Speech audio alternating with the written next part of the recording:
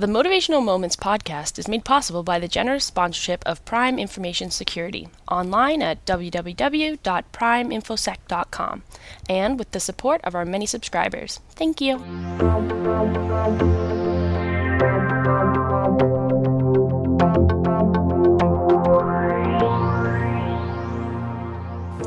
Hello again, it's Linda or Jenna here with another Motivational Moments podcast. Today I'm really thinking about the topic of small businesses in particular because I believe there'll be a lot of people deciding to start their own small businesses in the next few months. A lot of businesses have closed and this may be leaving opening, or maybe someone's been laid off from their regular job due to COVID. So I think more people are going to jump in and start their own business. So if you are one of those people, please think of this as a long-term project and not a get-rich idea. There is no way to get rich. Seriously, if there is, email me and let me know. So start building your business from the foundations up in order for your growth to be strong and not topple and fall. First things first, put yourself in your client's place. How can they find you? Easily and quickly. It's very important today that you can be found online because I'm a Google search engine kind of person. If I want something, I will search for it online. If I can't find it quickly, I'll move on.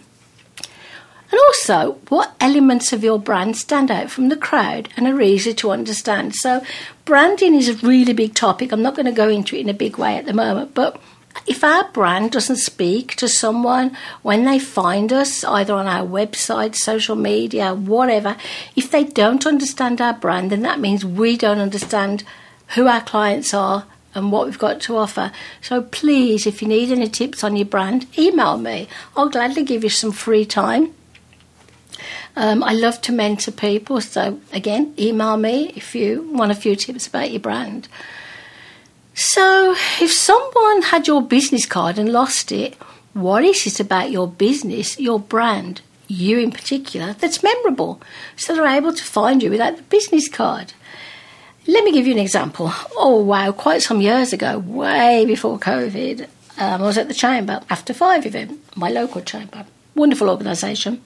Someone said to me, I'm looking for this kind of business. And my brain went, I know who that is, but I've lost the business card. Wow, what is it about that person or that business that stood out to me? And I'm thinking, I know it was a sole proprietor business. And so I thought to myself, I'm going to go and check because the person, believe it or not, had been to one of the Small Business Community Network events. That's the networking organisation I co-founded with my business partner, husband Dave, 20 years ago. No, I'm telling a lie. That was Motivational Steps. We founded the SBCN 3 years later, so that would be 18 years this November. Let me get my facts straight. So I thought to myself, I'm going to go back to my office and I'm going to see who that guest was, because they weren't a member at that time, and I'm going to be able to offer them a referral.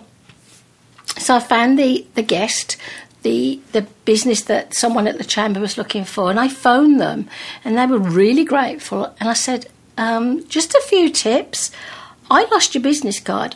I can remember your brand, your name, or your business in particular. It's only because you came to one of my events I was able to find you.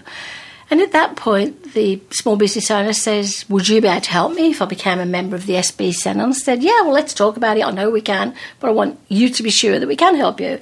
So, yeah, they became a member and we did help them. But my point is this. Business cards are like the dinosaur. They're a dying breed, especially in the younger generation.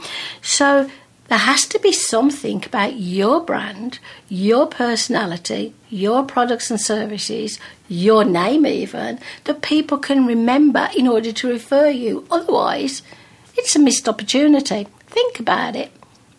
So as a small business consultant, I know that many startups fail due to racing to the finishing line and end up frustrated and think they failed. And I don't want anybody to think they failed because, to be honest, no business should fail today as long as you think about a couple of things. No amount of money that you invest in the business will make you successful if you haven't built strong foundations for your business growth. If you are building a house, you start with the strong foundations and you work your way up. It's no different to building a business. So good luck to those of you who are thinking of starting a business, and I will be back with another podcast soon. Take care.